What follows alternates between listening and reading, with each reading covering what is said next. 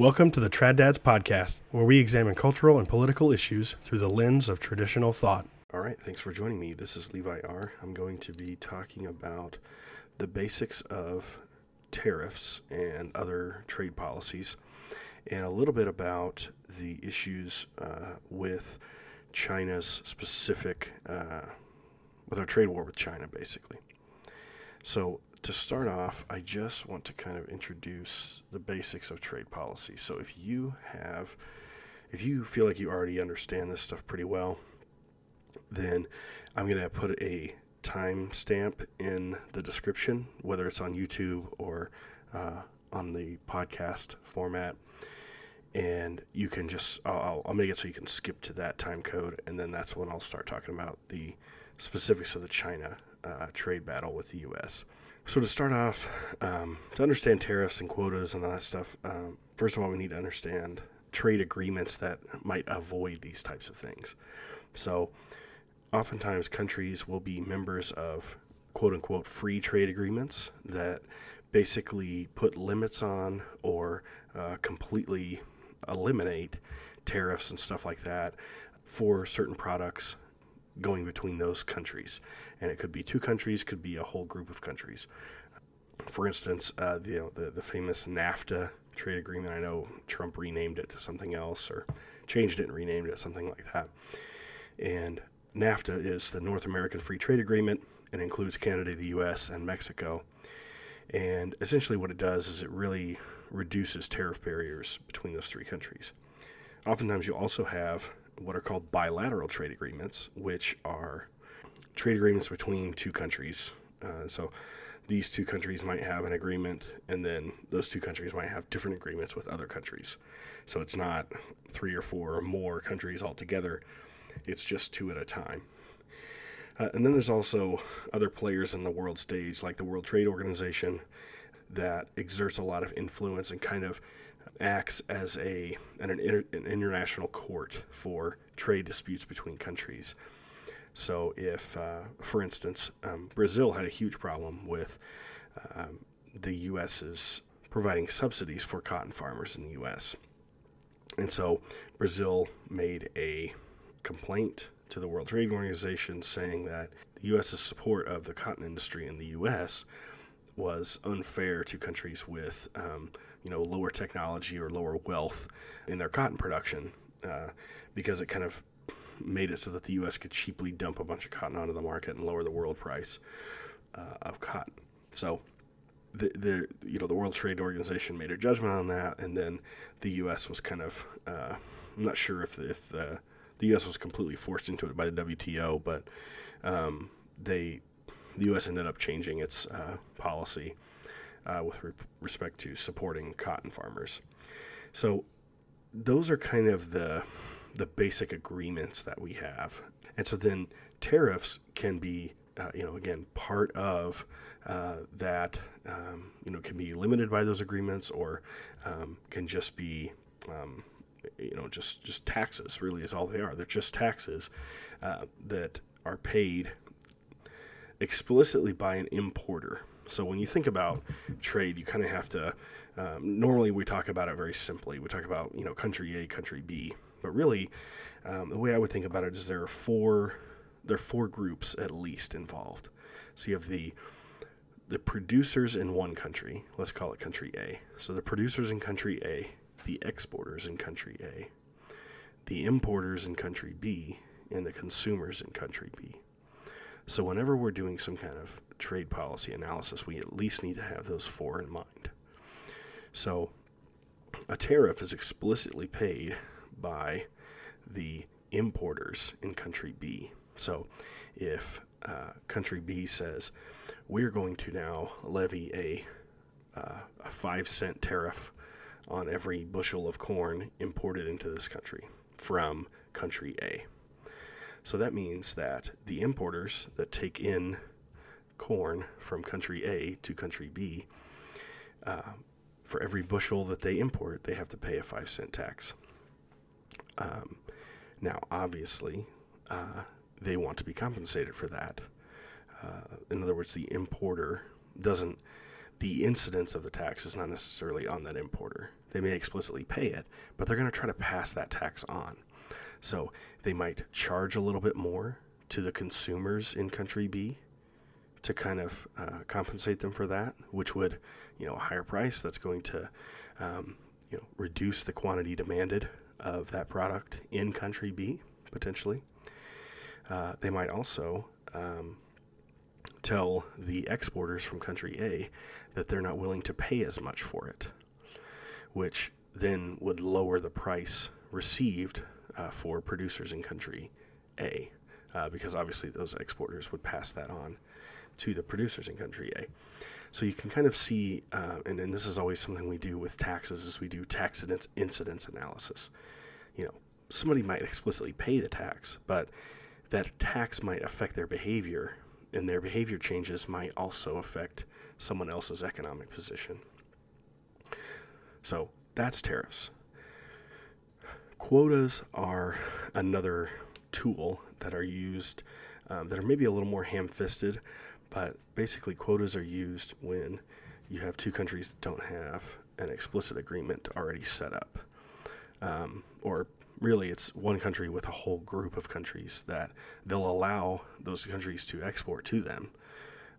So like the U.S. might have a list of countries that they would allow to export, steel to us. We would import steel from them. But a lot of times we would set a quota on that, and that quota would be for all of those countries together. So let's say, we're only going to import, 10 million tons of steel per year under this quota. And so that means it's kind of first come, first serve. Whoever gets there first to export their quota, those importers in the U.S., whoever gets them first gets them. And then once we get to 10 million tons, then we've met the quota and we won't allow any more. So quotas are a little simpler. And then we also have this really confusing one called a tariff rate quota. Basically what it means is that up to a certain quantity, there's a tariff that's relatively low. In other words, a small tax up to a certain point. And then after a certain point, after a certain total amount of product has been imported, then the tax goes really, really high. And so it's kind of meant to sort of soften the quota, a hard quota, a little bit and say like, well, if you want to pay this really super high tax after a certain point, you can, but, you're going to have to pay a much higher tax after we get to a certain point. So oftentimes when we are discussing this type of thing, we get a lot of pushback from people who think that tariffs are just very bad. They don't like tariffs. And what they'll say is they'll say something like, well, tariffs are just a tax that, is paid by the people who are importing stuff, right? So you don't want to put tariffs on China's goods because that just means you have to pay more for stuff from China. And that is probably true in most cases.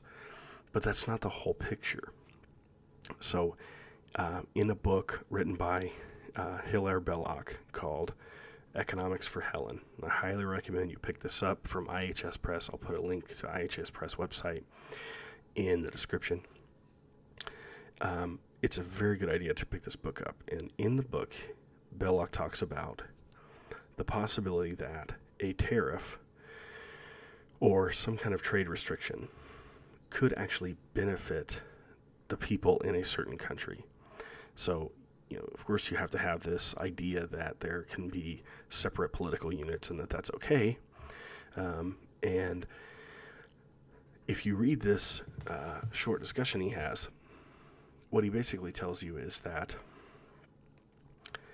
if there are underutilized resources in a country, then some kind of restriction on the other people in that country from buying that resource from somewhere else can be favorable. And he goes through the math, and I don't want to try to walk through it because it's hard to do it without a visual aid.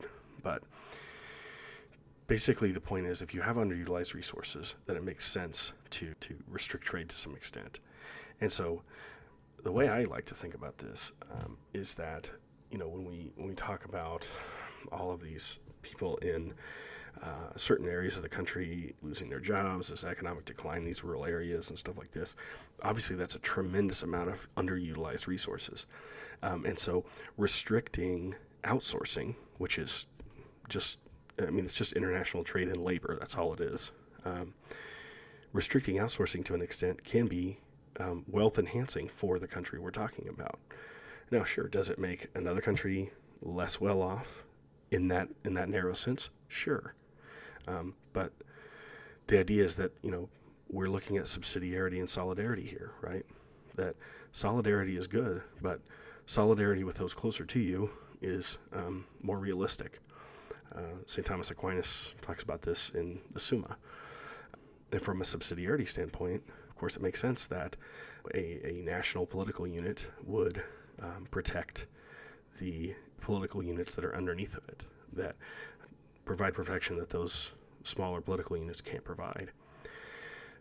So that's just a kind of a general primer on tariffs. And of course, any resource you can look up just for the basics. There's plenty of good information out there all over the place just to get the basics down. I think where you would start to see disagreements is in whether or not the policies themselves are good or bad. So moving on to the China battle with the U.S.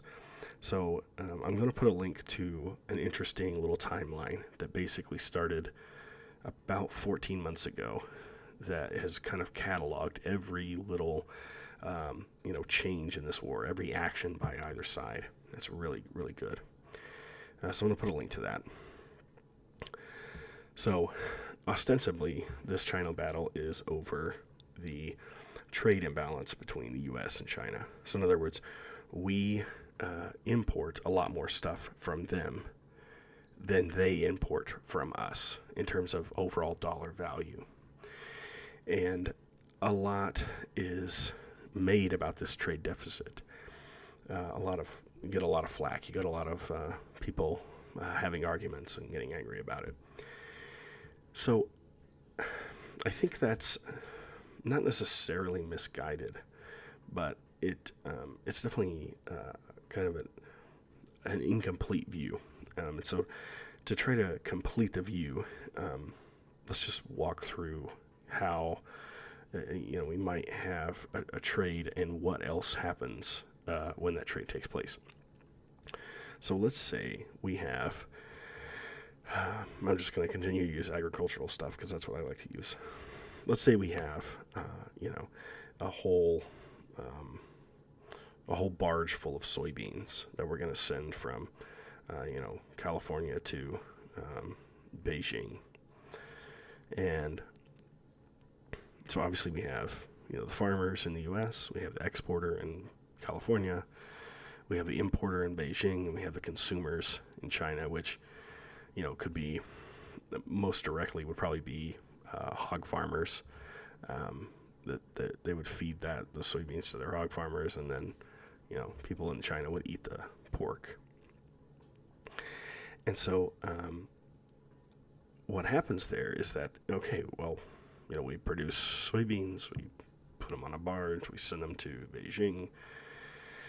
But the other side of that is that now what you have is you have soybeans in Beijing and Chinese yuan in the U.S., right?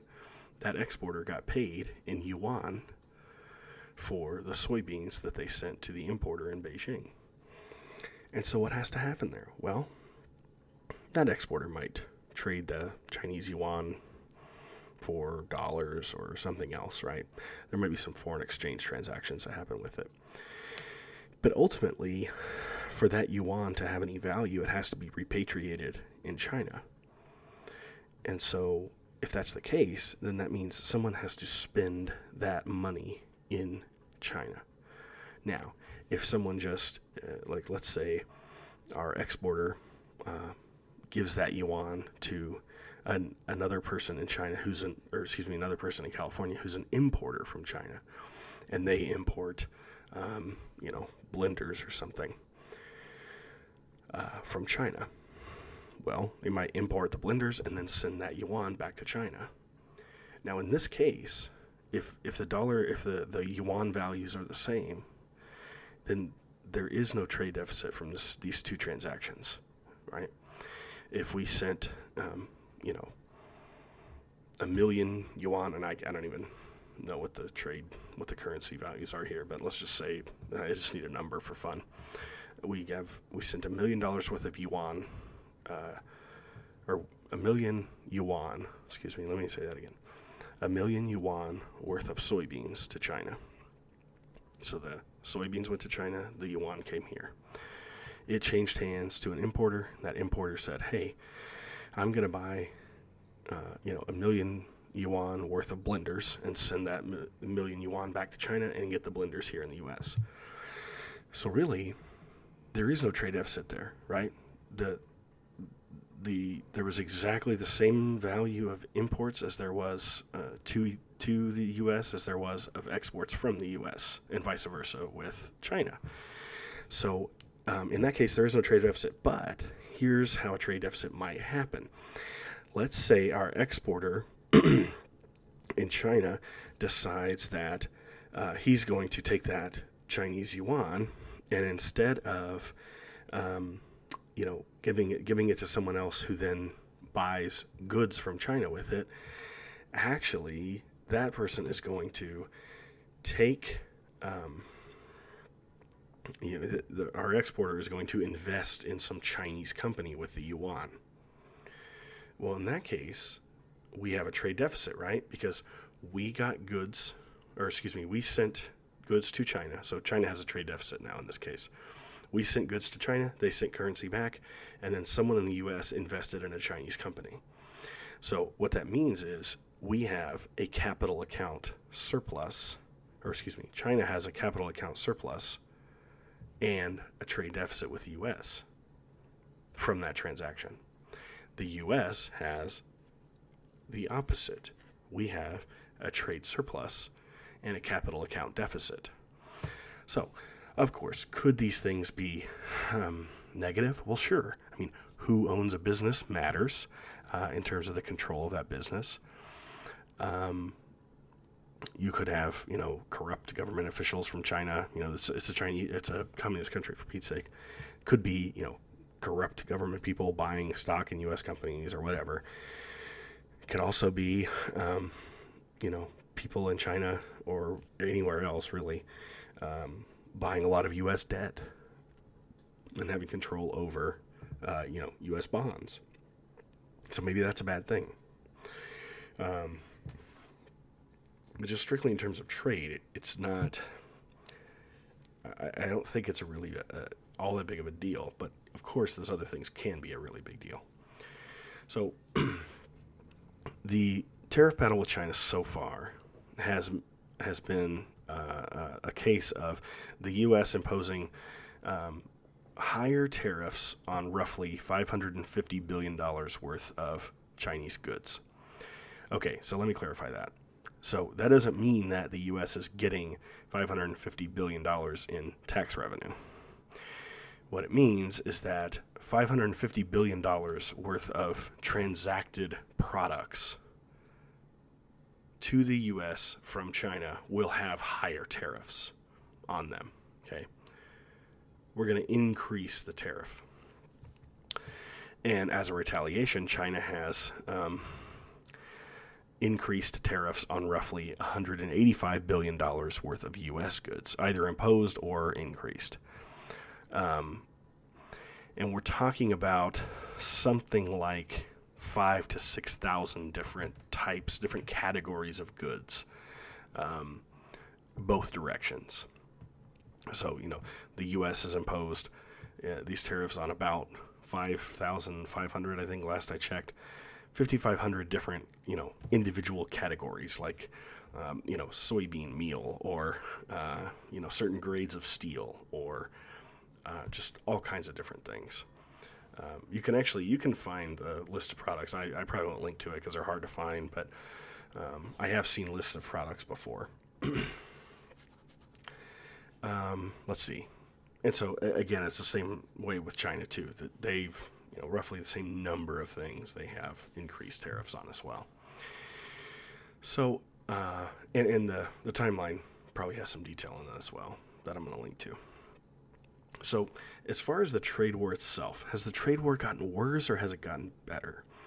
Well, it depends on how you're looking at it. So I personally think that a lot of Trump's, reason for getting into this trade war is really just an attempt to kind of improve the U.S.'s negotiating position. So he didn't sign the Trans-Pacific Partnership, which I think is great. I'm so glad he did not sign that.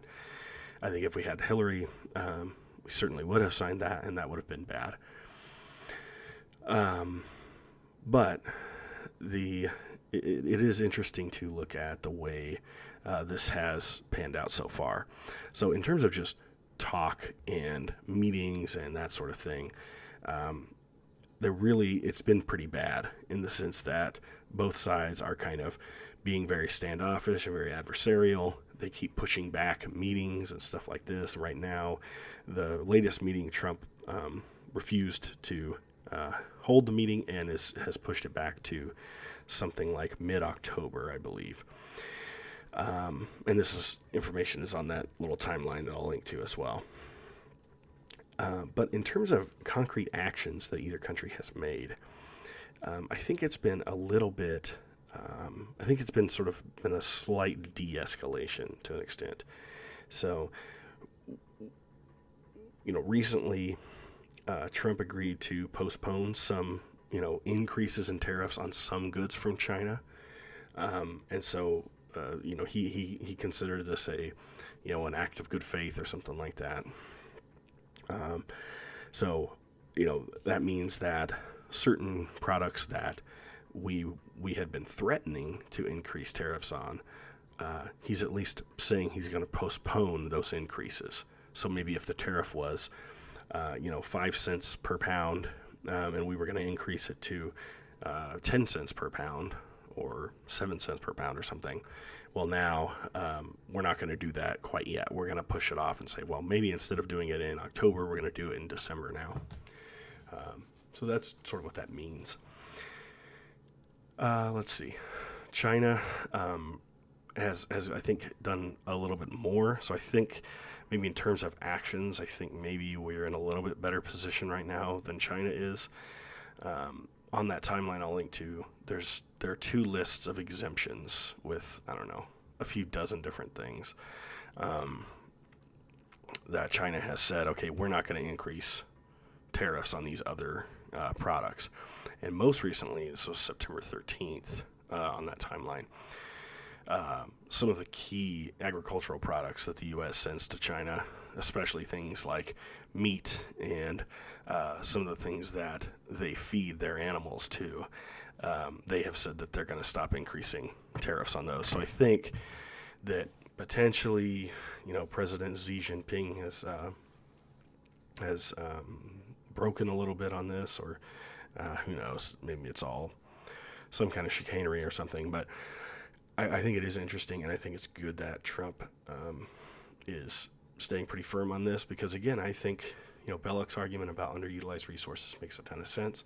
And the other thing that an economist normally wouldn't tell you is that there are issues here that are very, very hard to value in a cost-benefit framework.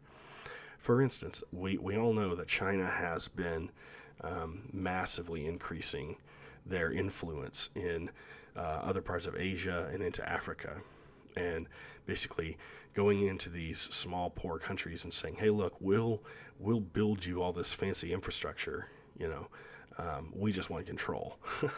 And, of course that's not good for us. Again, China, I shouldn't have to say this again, but, China and the Soviet Union are not different. They're both, disgustingly evil empires. And we should not be on any kind of, cozy, favorable terms with these people. At least the leaders, right? The people in the country are being oppressed and killed.